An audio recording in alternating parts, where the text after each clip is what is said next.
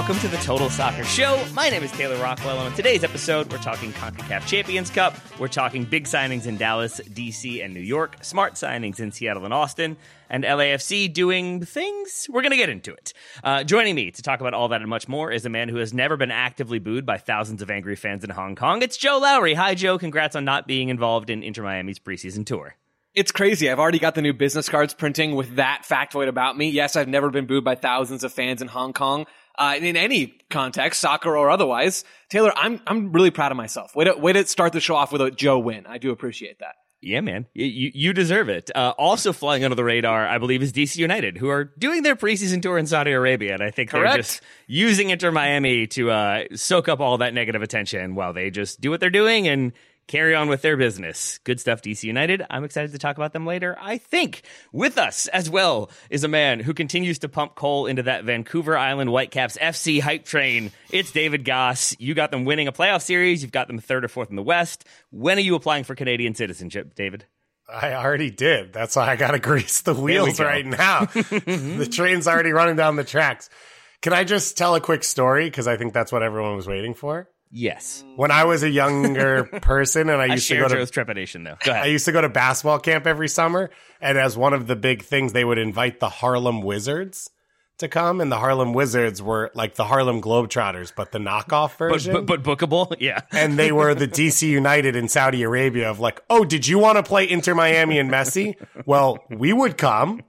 How about you play us instead?" Oh no. So, but like at least you weren't getting the Washington Generals. Like at least you were getting a Globetrotters knockoff that I'm assuming were semi-entertaining. Did you have aspirations, Goss? No, because I couldn't spin the ball on a pen. That was like the big thing they did a million times with so many pens and so many balls. In your basketball dreams, would you have preferred to be a Globetrotter or a member of the And One mixtape tour? Oh, come on, man. Hot sauce, 50 inches. Escalade. That was I used to come home from school and watch that every day. Don't even get me started. That is the correct thing to come home and watch. Well done, Goss. Joe, any idea what we're talking about? No, I always wanted to be a Harlem Wizards kid, personally, just like Goss. Got all the pens, got all the basketballs. That was my dream. Well, Joe, that does sound like your dream. It does. It really does. And did you see that? Add pens to make it nerdier. Yes, absolutely. Did you see that Microsoft Excel is an esport now, and there's a world championship that was just won? No. Who would have seen that? What are you talking about? 1,000% I saw that. Yeah. What? That sounds like Joe's dream. I didn't watch it. I saw it on social media and said, and nose exhaled and then kept scrolling. Taylor, that is the extent of my knowledge. Although, to be honest, I am kind of fascinated by that. I'm terrible at Excel. Is that real or is that like a viral marketing thing? No. It's 100% real. It's been going on for years. They give you like equations and financial models, and it's like who builds it quicker, more and obviously correct, starts and wins, and there's like rounds and stuff. The guy who won has won it back-to-back years, knocking off the LeBron James of Excel, who had won it 3 years in a row. The winner gets to go work for Vanguard, I think is how this all works. The winner gets a job that they hate and $3,000 as a winning. And a coupon to Staples. Did you refer to this as a sport, Goss? It's an esport. All right. Sure. Why not? Congratulations to Excel for being an esport. Congratulations to Joe Lowry for bringing the enthusiasm to made-up competitions. And with that in mind, let's talk Concacaf Champions Cup, not Concacaf Champions League. Why did we rebrand? That's an unreal transition from made-up sports to a Concacaf competition. Well, specifically the fact that it has a new title. Was CCL... Is it not a league anymore? Is that why it is? Because we moved to the knockout bracket?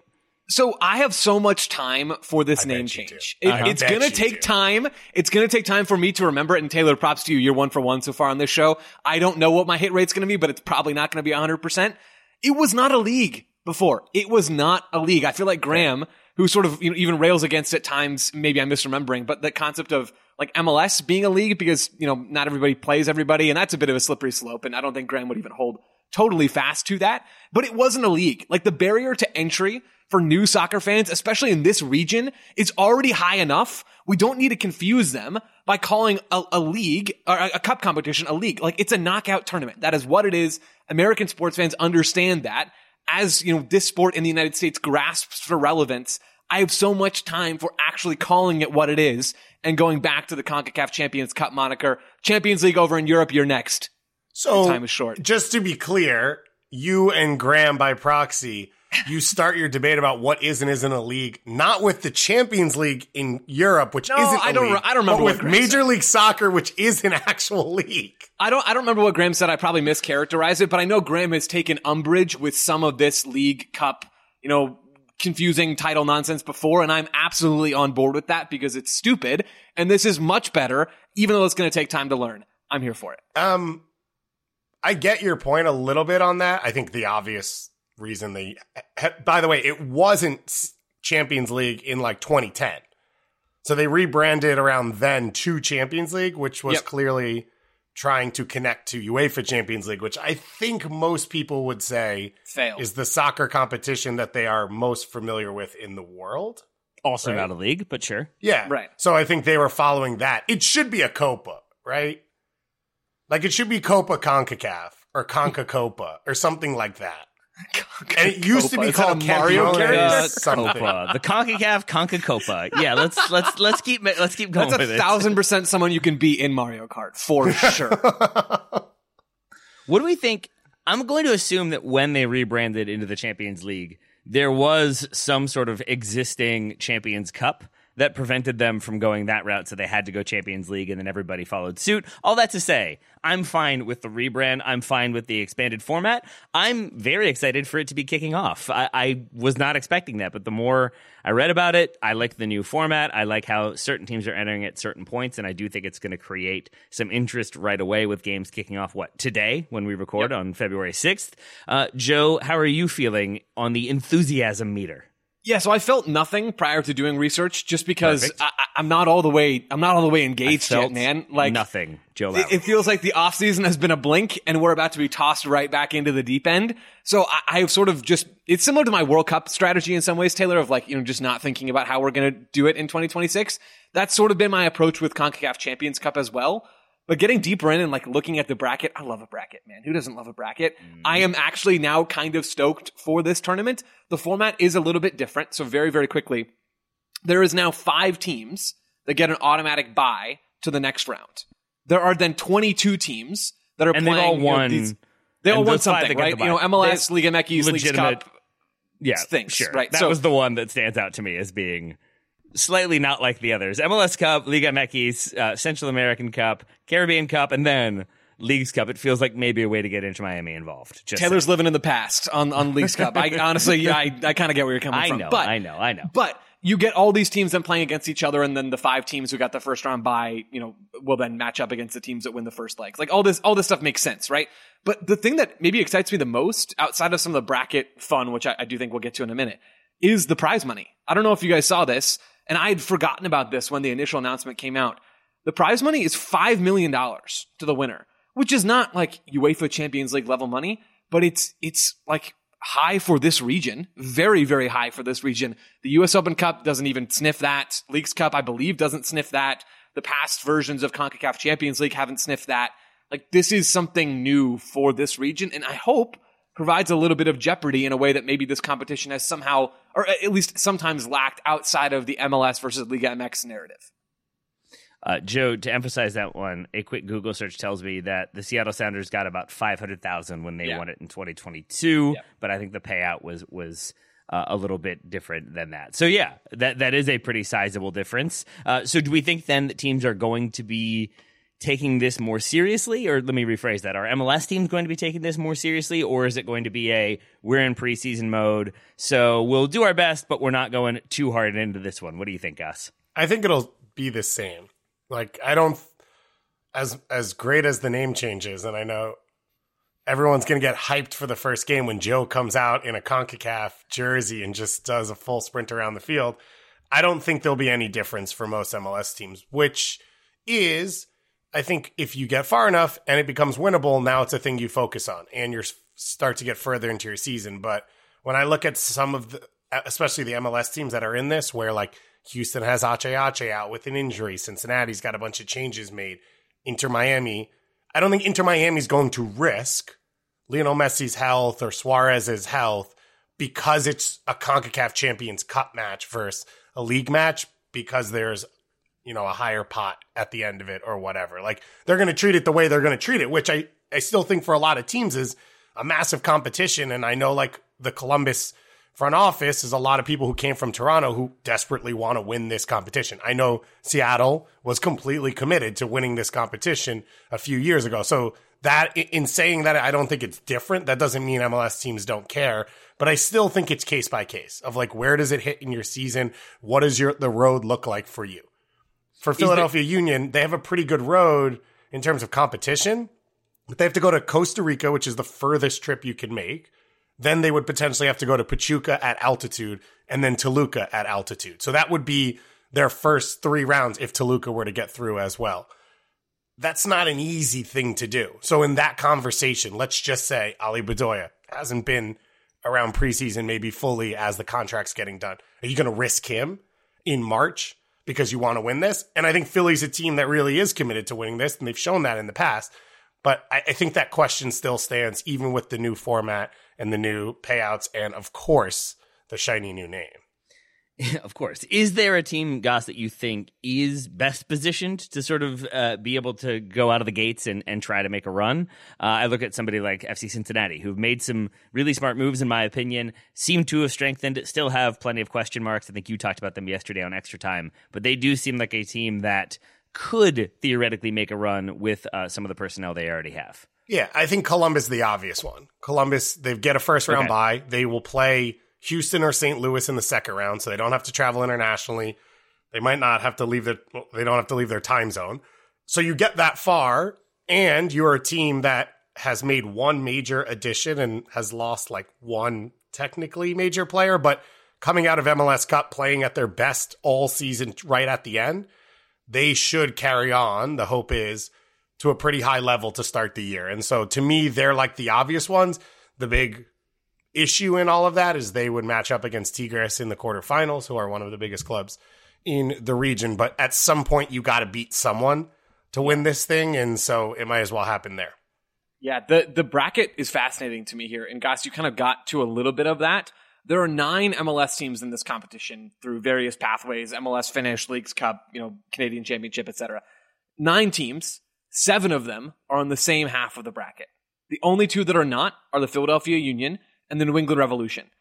On the side with the 7 MLS teams are included in my mind the top 3 favorites from Major League Soccer: Inter Miami, the Columbus Crew, and FC Cincinnati.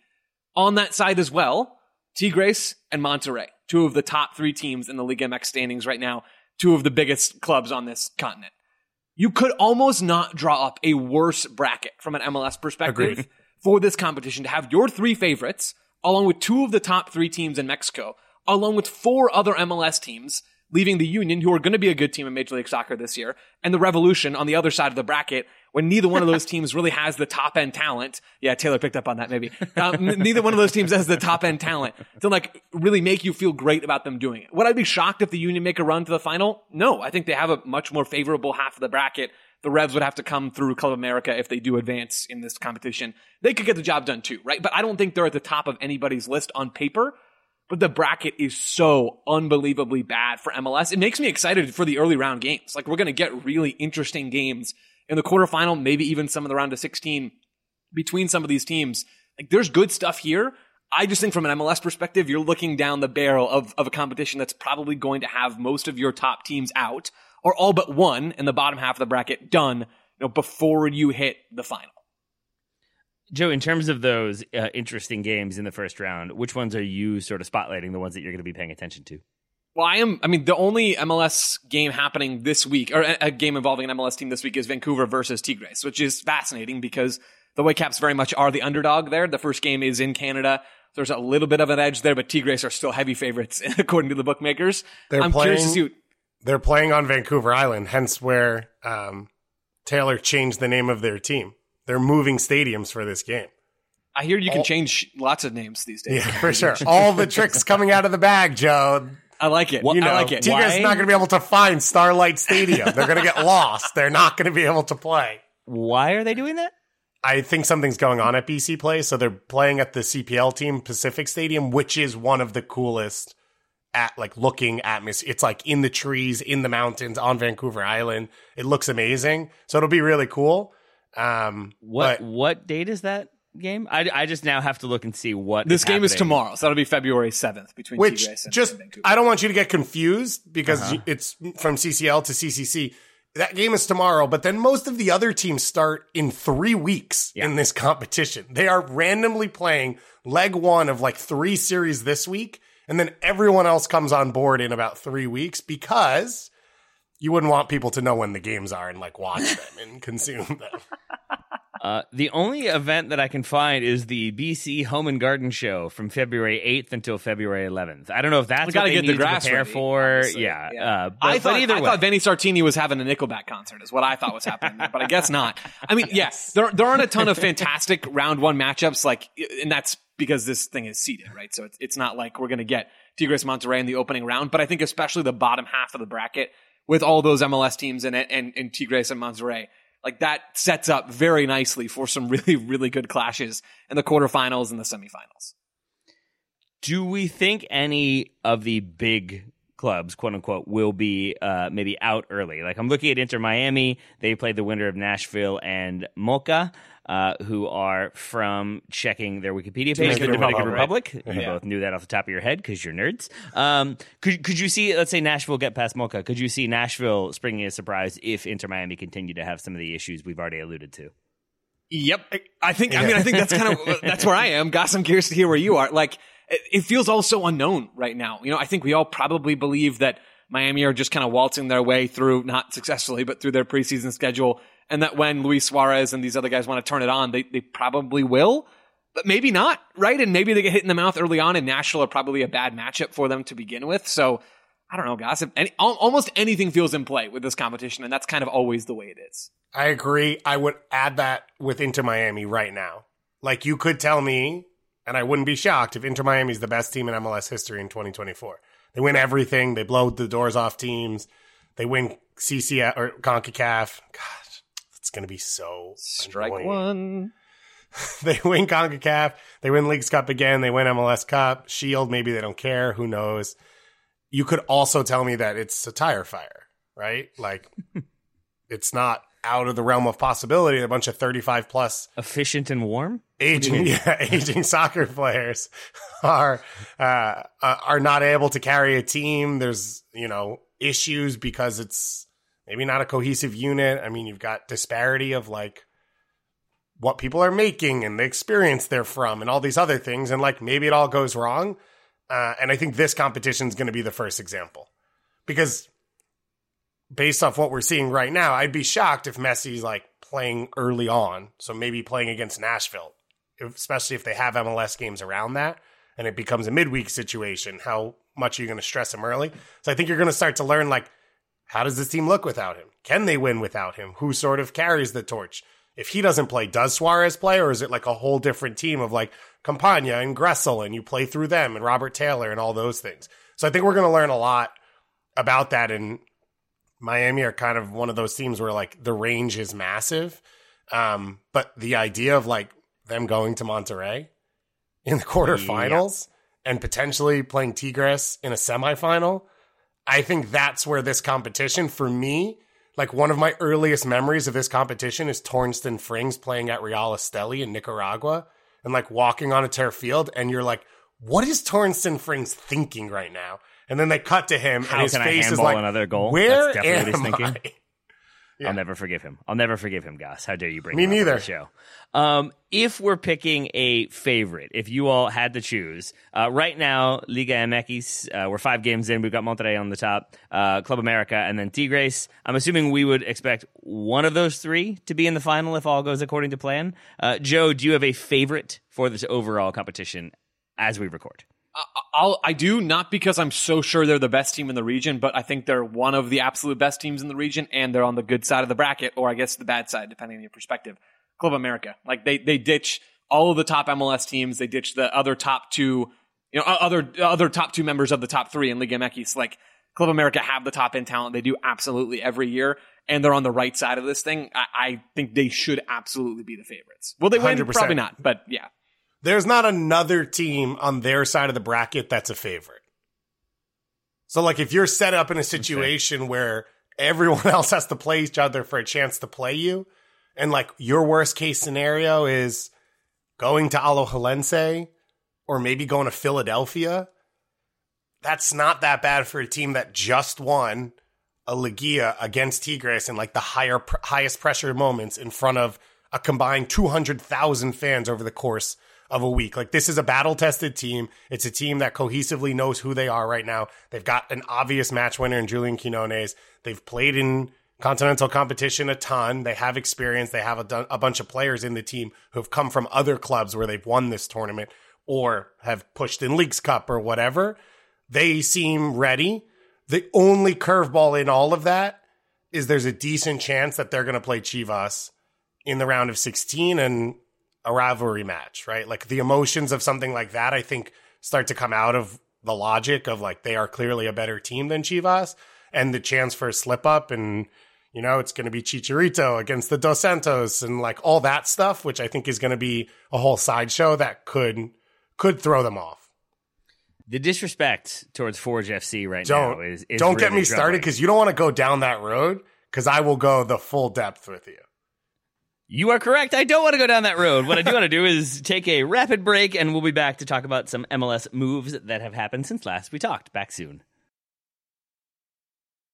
Hey folks, this is Taylor from the Total Soccer Show, reminding you that we are inching ever closer to the start of the summer transfer window, which means there are teams that will buy and sell their players early, there are teams that will leave that business very late, and there are teams that will operate in between. But no matter what, it's going to be a chaotic situation. There's going to be offers coming through willy-nilly. There's going to be transactions to be tracked and processed and make sure that enough money is there. There's going to be probably angry clubs calling to complain. There are many things to deal with, and unfortunately for those clubs, there is no sort of business tool that makes things easier, makes transactions simpler, gets the business done efficiently and effectively. But for the small businesses around the globe, there is such a service, Shopify. Shopify is the global commerce platform that helps you sell at every stage of your business, from the launch your online shop stage to the first real-life store stage, all the way to the did we just hit 1 million orders stage. Shopify is there to help you grow. Whether you're auctioning autographed apparel or selling sleek kits, Shopify helps you sell everywhere. From their all-in-one e-commerce platform to their in-person POS system, wherever and whatever you're selling, Shopify's got you covered. Shopify helps turn browsers into buyers with the internet's best converting checkout, up to 36% better compared to other leading commerce platforms. And you can sell more with less effort thanks to Shopify Magic, your AI-powered all-star. And I really appreciate that about Shopify. No matter how big you are, no matter how fast you want to grow, Shopify gives you everything you need to take control and take your business to the next level. Shopify powers 10% of all e-commerce in the United States, and Shopify's the global force behind Allbirds, Rothy's, Brooklinen, and millions of other entrepreneurs of every size across 175 countries. That's as many countries as will be selling players in the transfer window this summer. Plus, Shopify's extensive help resources are there to support your success every step of the way, because businesses that grow, grow with Shopify. Sign up for a $1 per month trial period at shopify.com/TSS, all lowercase. Go to shopify.com/TSS now to grow your business no matter what stage you're in. Shopify.com/TSS. Welcome back to the Total Soccer Show. Gentlemen, it's time to talk about moves that have happened. Joe, you said offseason has been a blink, which I understand. At the same time, we haven't had, I feel like, a ton of the moves that maybe we expected. Is that a thing that you expect to happen sort of in rapid order, or is it going to be a slow trickle of transfers as we get into the start of the season? I'm not sure, to be honest with you. We're still sort of waiting on some of these teams to really make their moves. Like LAFC have a couple of DP slots open. The Galaxy are still trying to figure out what to do with their third DP spot. The Fire are have already agreed to, according to Tom and maybe some others as well, to signing a new record deal for a number 9. Like FC Dallas have signed Peter Musa as a 9. So there's stuff happening. Like, things are picking up, I think.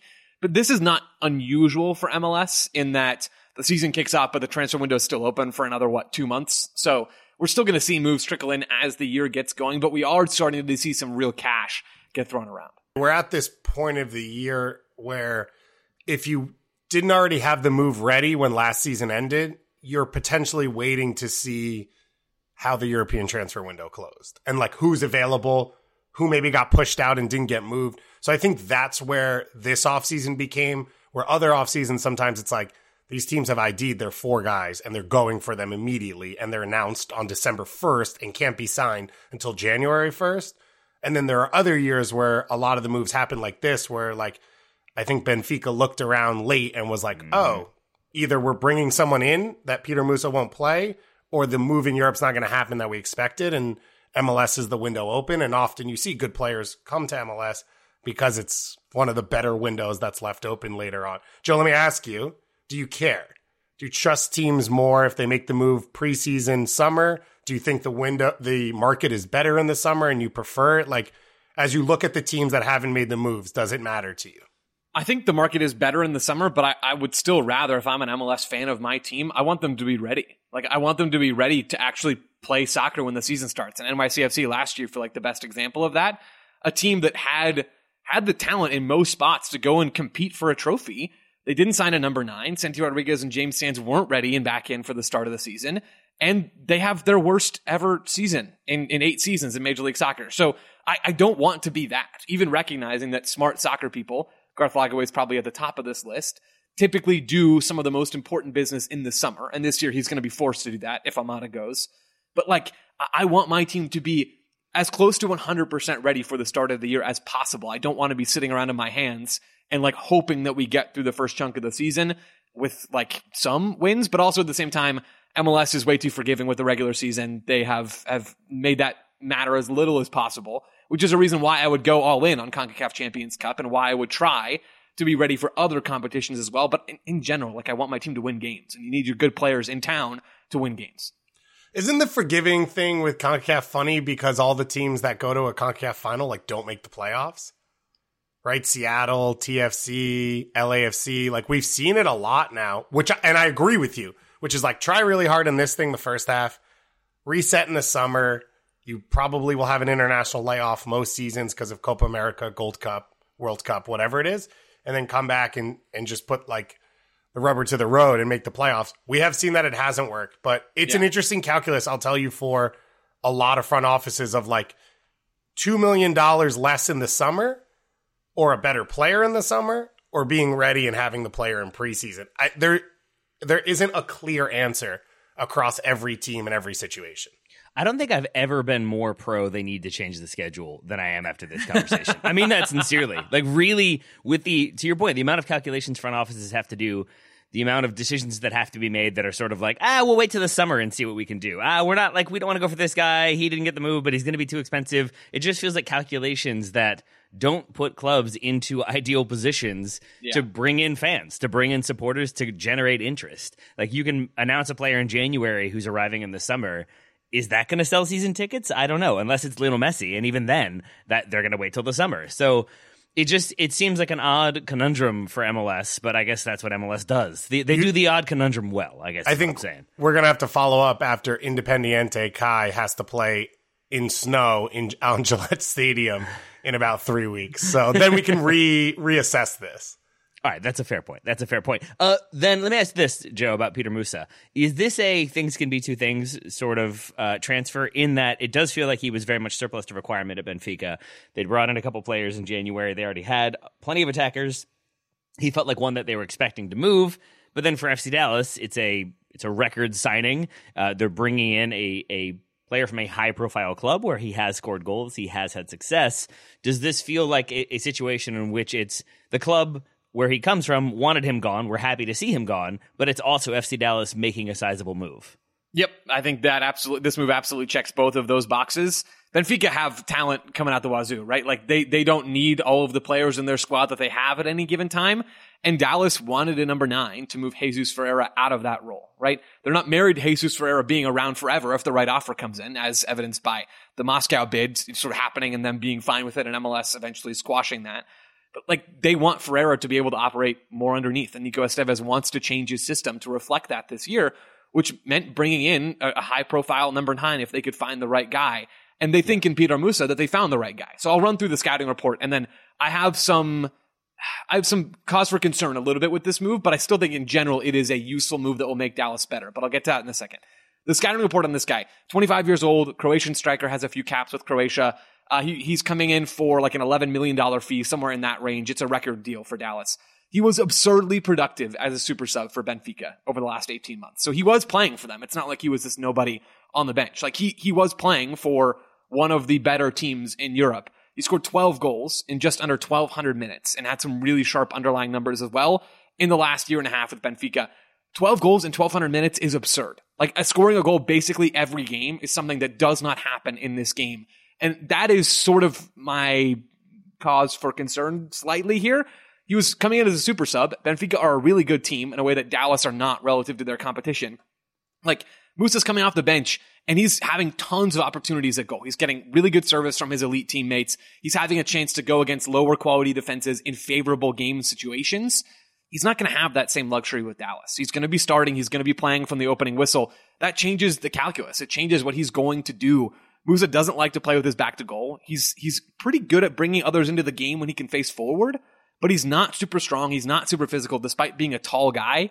He likes to get in the box. He likes to sort of find and manipulate defenders and get into space inside the 18. He's really, really good at that stuff. But with Benfica, he was in a situation where that was basically all he had to do. He would play a couple of nice flicks and tricks. He would get in the box and he would score goals.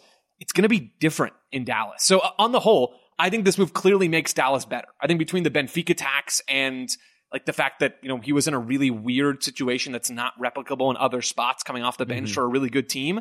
I think between those things, we should temper our expectations.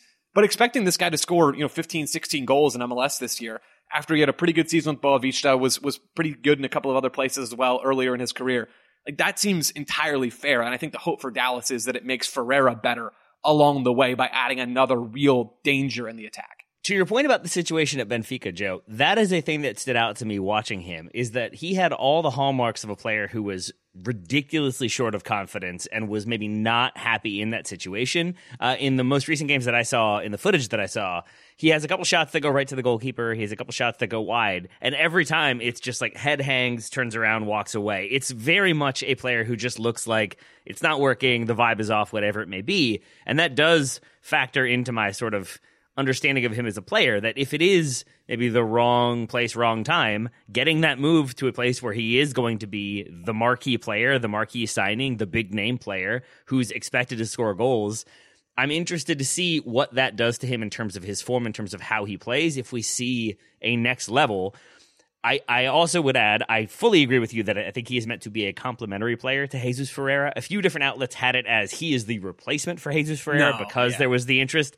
They are not similar in any way. So that doesn't make any sense to me. But Ferreira dropping a little bit deeper and the two of them playing like sort of similar to maybe like what they had with Ricardo Pepi, like at like North Texas or something like that, that seems like a much more usable combination of the two that has me excited to watch FC Dallas. So I am very much pro this move. David Goss holds his hands up in exclamation.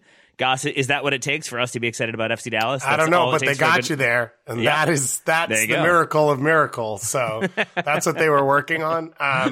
No, I think you from the little I've watched, I think pretty much the same as everything you guys said. He is a player, it seems, that is not amazing at anything, but is good at almost everything.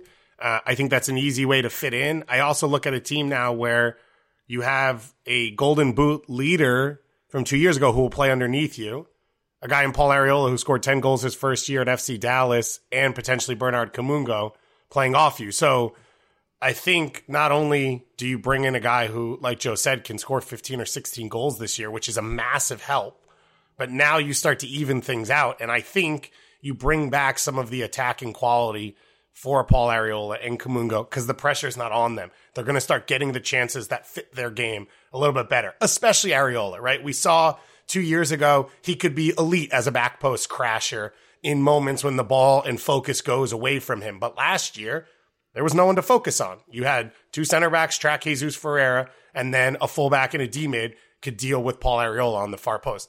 I think that opens up a little bit more with either Musa's quality with the ball at his feet and the attention he'll take. Similar for Kamunga. So I think on top of getting the quality of this player, it now fits in a way where you've got Jesus Ferreira playing a little bit deeper. He can touch the ball more. You can start to create more chances overall for everyone on the team.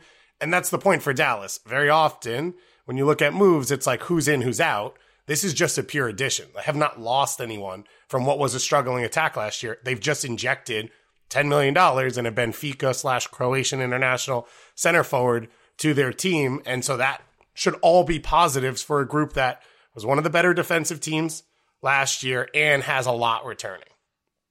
So are we giving this a tentative, hesitant thumbs up, this transfer? I'm giving it a thumbs up. I just don't think the size of the thumb will quite match up with the size of the transfer fee, if that makes sense. I asked that to then ask Joe, what are you giving Matty Peltola to DC United? Let me ask you, actually, before we get into the thumbs up, thumbs down grade, what would you have said were the areas of need based on Troy Lesesne being the manager and the roster as it existed? Most positions, I think for DC United, they could reasonably try to upgrade on, right? I look at goalkeeper. I look at, pretty much every spot on the back line that doesn't belong to Aaron Herrera right now. Click is sort of the guy in midfield, and I think you want Ted Kudipietro to get minutes this year. Every other, and Benteke, obviously, up top. Every other spot, so what does that leave? Like 6 or 7 outfield spots or total spots in this team? I think you could reasonably try to upgrade on. It's going to take time for DC, and I think they sort of realize that. And you can tell that tone from them by the transfers that they made and the fact that the biggest moves of the offseason are not on the personnel side. They're on the front office side and on the coaching side to bring in Ali Mackay and to bring in Troy Lesesne as the chief soccer officer and manager respectively. Like, they're trying to get younger, fresh ideas into the club outside of the field. And I think they're hoping to stabilize on the field to maybe not pick up the spoon this year and to try to systematically build and add talent to this team. That's where they are.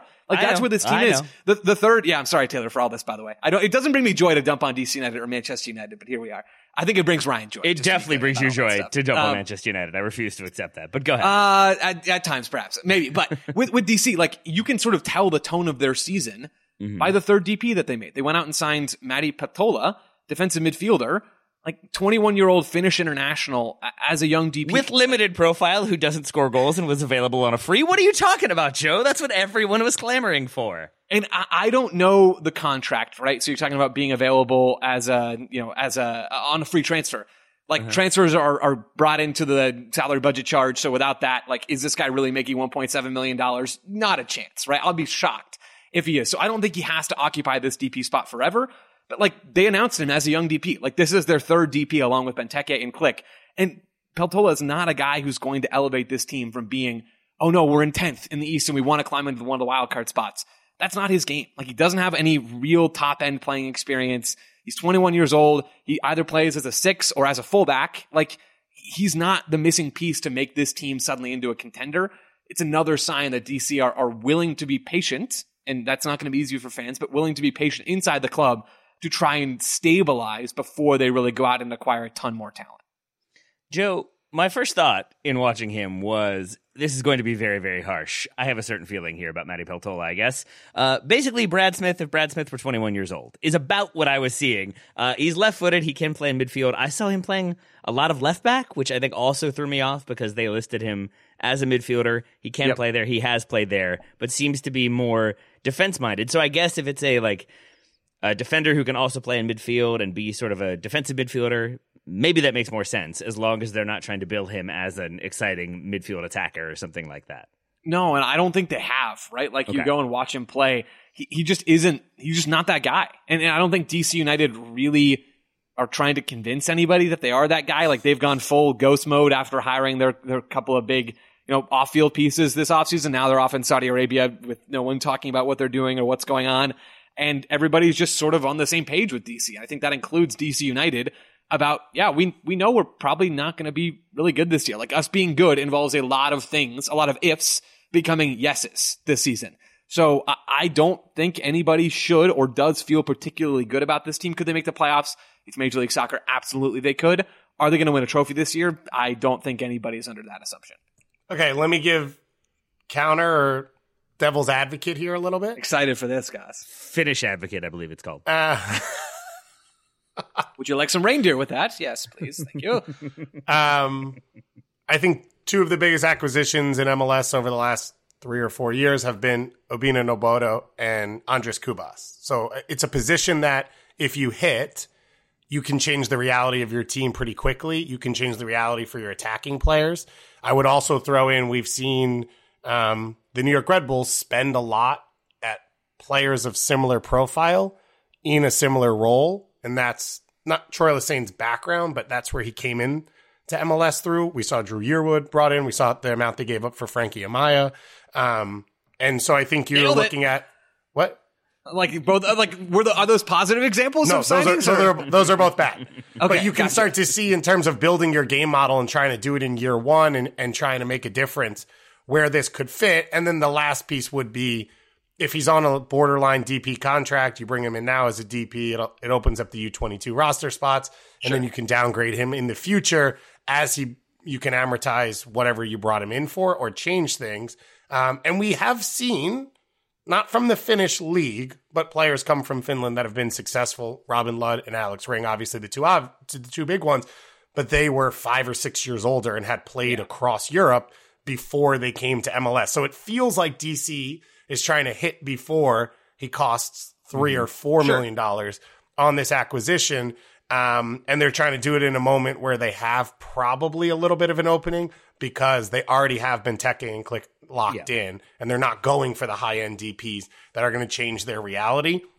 If you get a guy in central midfield who can cover ground, who can help protect the back line a little bit, and who can help facilitate possession, it can take you from 10-7 pretty quickly in MLS. Yeah. And that's the reality for DC United. So I can understand worrying about this because we have no confidence in DC to sign players from overseas that we haven't watched for 15 years, like Wayne Rooney, Benteke, and Click. And we have no confidence in a player coming straight from Finland into this team. In terms of the profile, there's a decent amount that makes sense right now. Yeah, I don't disagree with any of that. I mean, I don't think the Peltola, Kubas, Loboto comp works because, they're the same position, but they're also 4 years different from when they were arriving in the league in terms of age. But I take your point, Gus. Like, having a solid piece at the base of your midfield does almost always make the pieces around them perform at a higher level. So I think DC going in and trying to find that player, accepting that, hey, we can give him real minutes this year behind another very good midfielder in Mateusz Klich. He's going to grow, and we really like his profile. Like, I think Ali Mackay seems like a smart dude coming over from Nashville. So I'm not condemning this signing, but like I said earlier, it just crystallizes DC's expectations for themselves. Like, they are not trying to swing for the fences. They're not going out there and trying to break the bank on a third DP. They're going and saying, hey, maybe this makes us incrementally better this year, and we hope it makes us 2 to 3 spots in the standings better next year as we continue to rebuild around our DPs.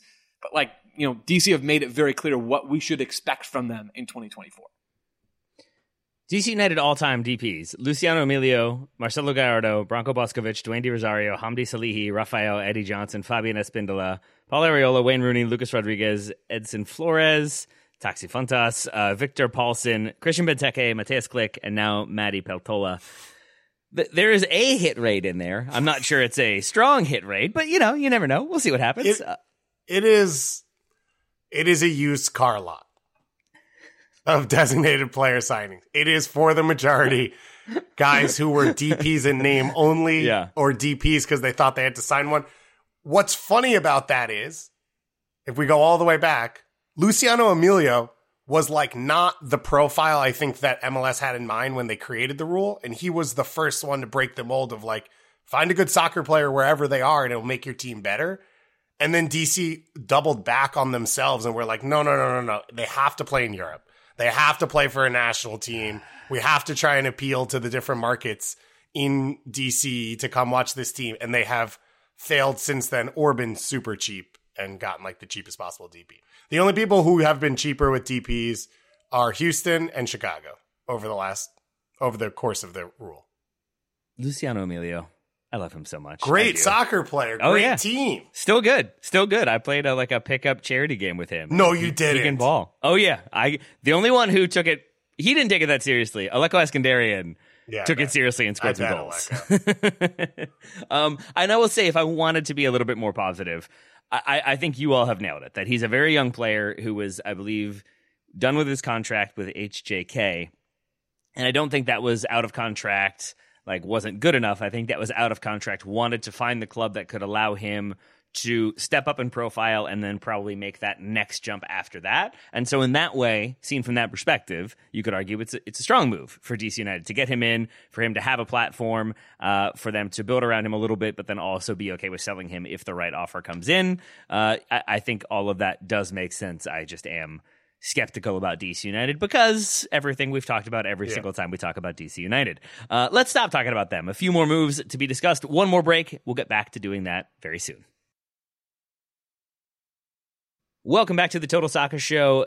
Up next, we have a player who I texted Joe Lowry about because I wasn't that excited. Joe texted me back. I watched some more, and now I'm slightly more excited. That's my billing to talk about Agustin Ojeda to NYCFC, New York City FC is I believe what I'm supposed to call them now, from Racing Club for $7 million.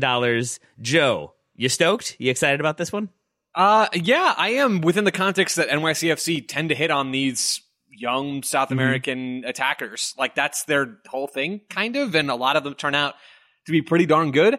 Ojeda looks raw. Still, he's just 19 years old, and that was a big part of the difference, Taylor, as we were texting a bit.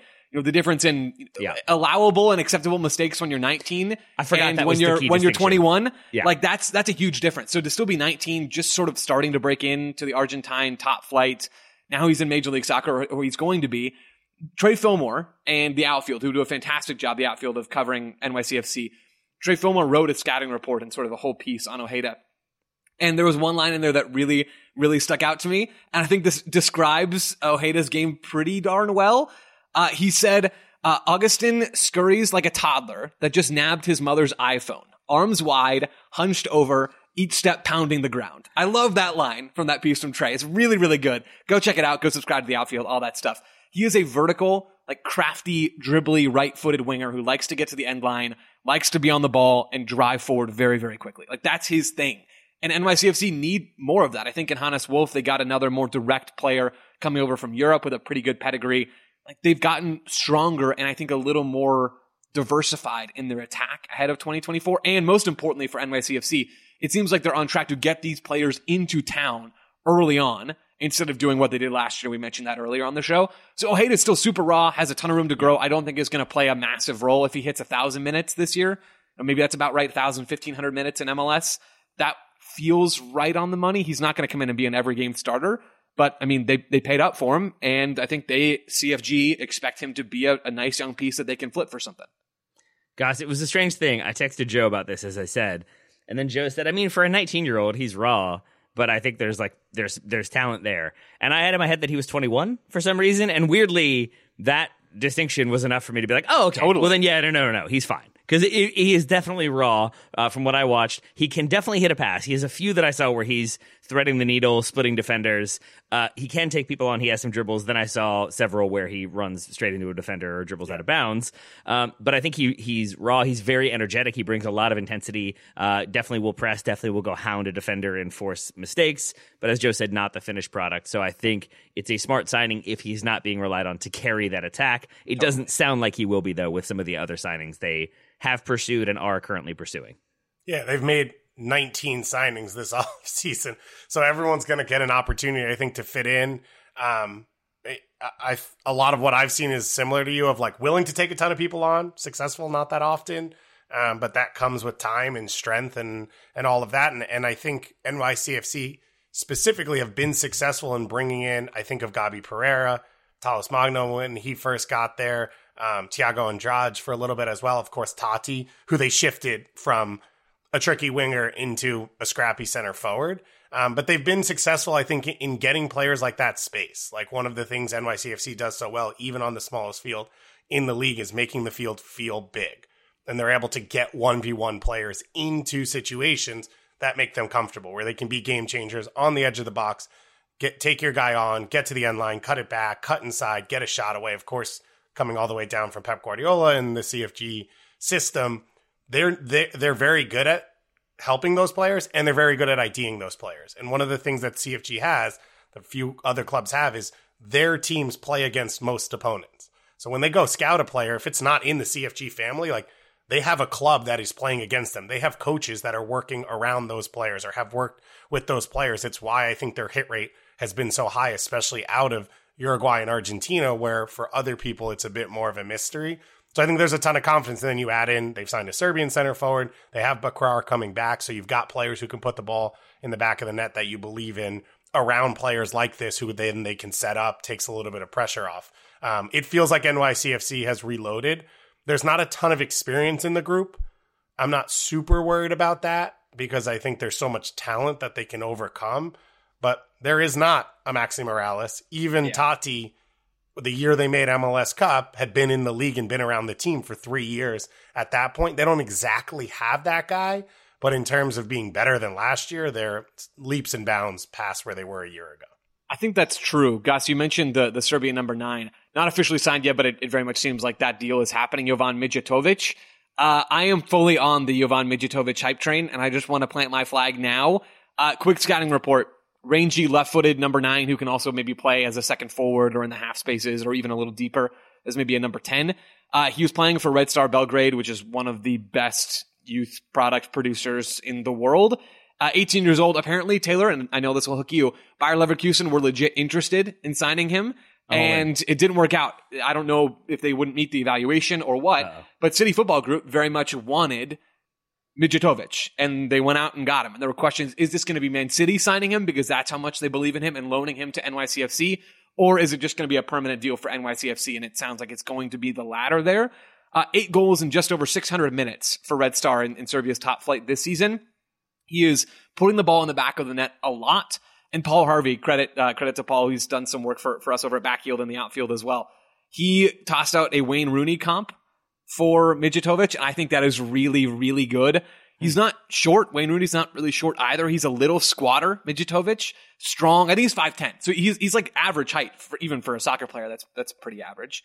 And he's just like a strong kid. Like, he is going to bowl right through you. He's really hard to knock off the ball. Good vision, good passing range, hunts for the ball in the box. You know, not every transfer hits. Most transfers don't, and most transfers involving young players don't seem to hit. But crossover, the European clubs that were interested in him, his status as a Red Star player, and the fact that NYCFC do seem to hit on a lot of these signings, I am very, very excited to see this kid in MLS for as long as he's going to be here. I'm Joe Lowry. I'm 6 feet tall. Yeah, I was like, Joe's really going through it on the height experience here. I'm also 5'10". I'm also 5'10". Are you really? I think you're above 6. Yeah, Graham and Ryan are way taller than me. You and I are like about the same height. And yeah. I got up to 5'11" and 3/4 once, and that was proud of you. That was it. Been shrinking ever since. Your tiptoes really putting in work there. Indeed. You all have talked about a lot of players for NYCFC. I am excited to talk about Hannes Wolf for a moment, a player that I did not know had made that transfer. I'm very confused what happened to his career at Gladbach. He has not played, I believe, a single minute for them this entire season, which has not been a good season, so maybe that's part of it.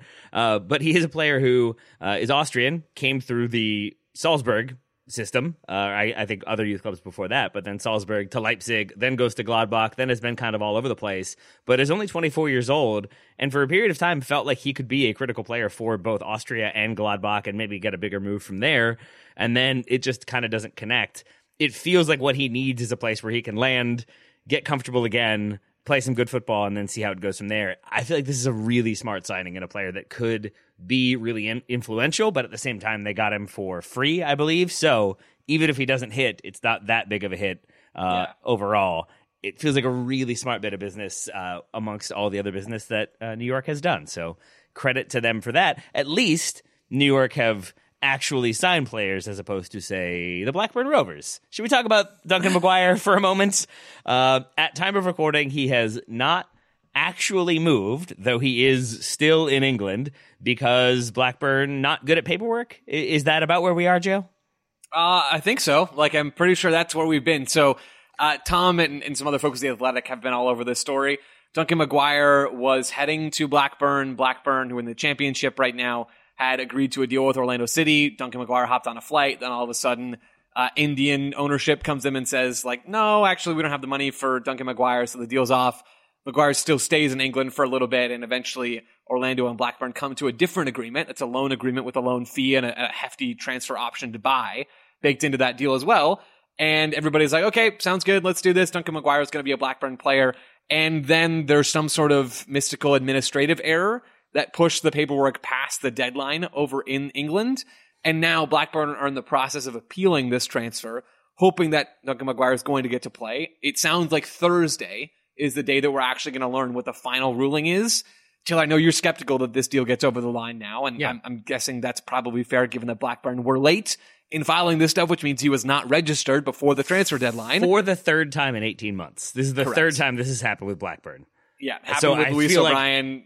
It's this is a pattern for them. They seem like a very poorly run club. To be honest, I see where Duncan McGuire's coming from. He doesn't make very much money for an MLS player. He makes like $60,000, $70,000 after being drafted from Creighton last year by Orlando. He wants to get paid, man, and I get it. Like, you're only a professional athlete for so long.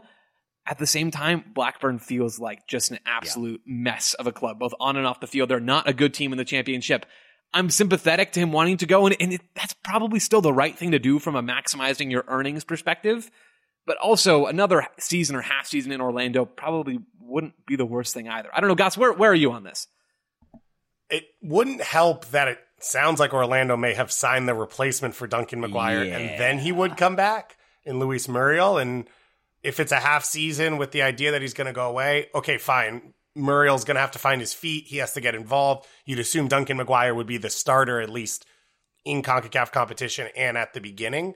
And that's the only thing I think that trips it up. Because if not, if you're Orlando, you're like, we did everything we could to try and get you where you wanted to be, and now you're stuck here. So, like, show everyone how good you are. Maybe we get a better move at the end of this, not to a team that doesn't know how to click the next button or the send button or whatever, doesn't pay for internet.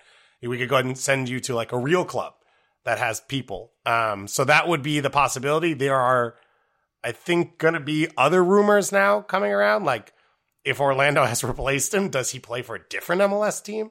Which is a little bit mind-blowing to think about. And maybe it's not long enough of a time for that to happen. But it would be really interesting to see, like, what the knock-on effect of this is. And it's unfortunate for him, of course. Yeah. Like, that's the big thing for me. Yeah. Because did you read the thing about how he had 2 different offers? And 2 different cars, basically. I did not read the car thing. So I think he's in Manchester awaiting like the finalization of this move, and it's Blackburn and then it's Sheffield Wednesday. Sheffield Wednesday, very aggressive in their pursuit as well. They are second bottom in the championship though, but they both clubs sent cars apparently to the hotel. He ends up just getting his own taxi with an agent and they go to Blackburn. But Blackburn had prepared a whole presentation on how they create better goal scoring opportunities, how they create better clear-cut chances, how they'll have more long-term success there. And he ends up choosing Blackburn over Sheffield. But I just have such sympathy for him now because he has to be wondering, if I'd gone the other way, maybe I get relegated, but maybe I'm the one to save Sheffield Wednesday. And either way, I would actually be registered as a Wednesday player. I do have some sympathy for Blackburn, certain Blackburn personnel, because it feels like there was a lot of effort and scouting and thought put into this signing. It wasn't just a panic buy. It was very much a player that Blackburn had evaluated, identified as being a player that could contribute both now and in the long term. And then it all falls through because they fail to file paperwork for the 3rd time. Do you feel bad for Blackburn who shot themselves in the foot? I feel bad for the personnel at Blackburn who did their jobs. Got it. And I do not feel bad for the people who did not. And it seems like there is a footballing department that was doing its job and then a front office department controlled by the Venkis that was doing the opposite of that. Some speculation that they deliberately messed up the paperwork because they didn't have the money and this was a way to get around that. That has been scoffed at, that has been dismissed, but it is still speculation that exists. Either way, I think Duncan McGuire, I can't see them deciding, oh, you made a mistake? Well, fine, you can transfer a player after the window is closed. I think that's not really a thing that happens, so I do feel like he goes back to Orlando. Also, and then they try to find another buyer. What's the appeal? Hey, we made this mistake. It'll never happen again, except for the 2 times we did it over the last year. And I think the scary thing for Duncan McGuire is, like, he doesn't have a body of work. So, like, if he sits out for 6 months now, which I don't think will happen because he's an Orlando player, the MLS window's open, like, there's no issues there. But if that were to happen, now you've been a professional for 18 months and you've only played 12 of them, and he wasn't a starter the first half of last year.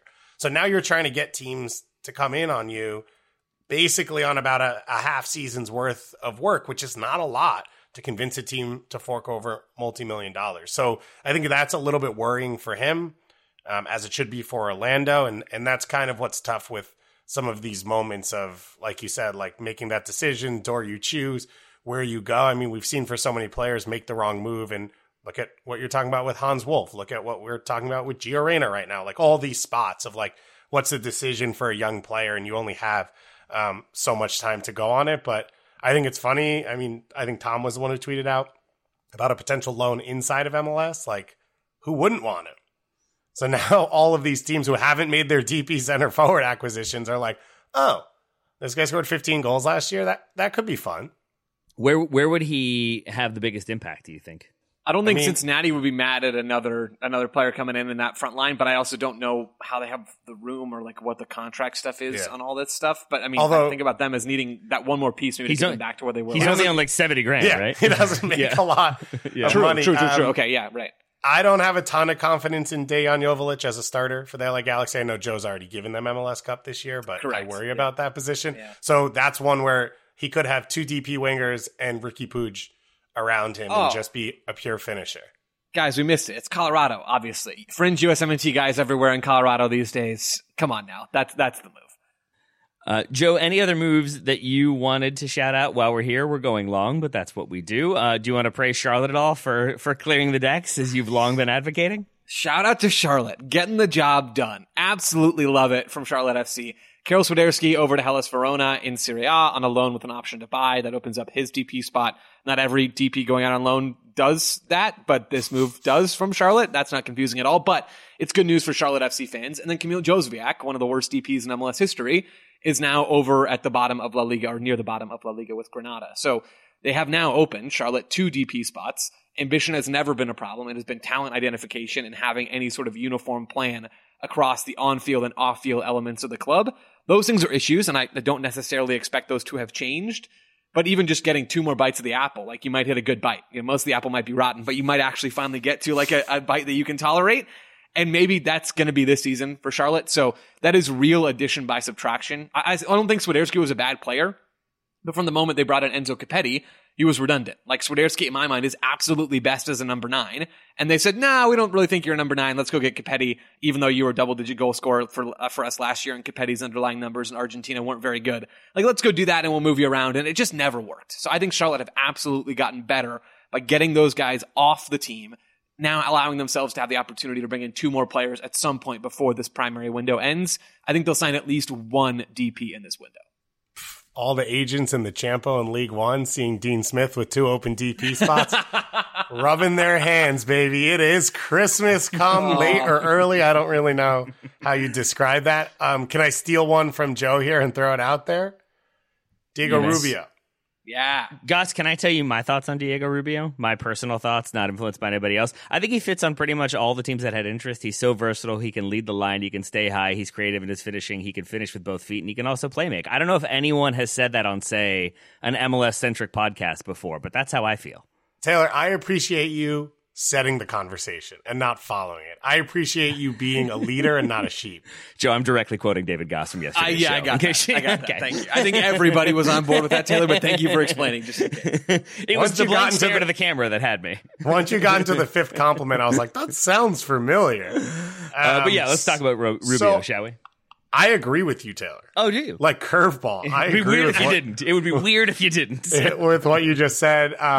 Him and Nico Ladera were the 2 guys that I was playing the, like, where could they end up starting last October or September? And, like, as I have said, because of his versatility, he could fit anywhere. And it is shocking that it ended up being, it sounds like a 1-year deal, $350K for a guy who has shown he can be the best attacking player on a good team. Now, those Colorado teams were defensive based, and so that wasn't exactly like he was playing like Lucho Acosta was last year, but we're talking about $350K for a guy who could, if healthy, be the center forward. And I think that's where the question marks fell for a lot of teams, was how healthy would he be?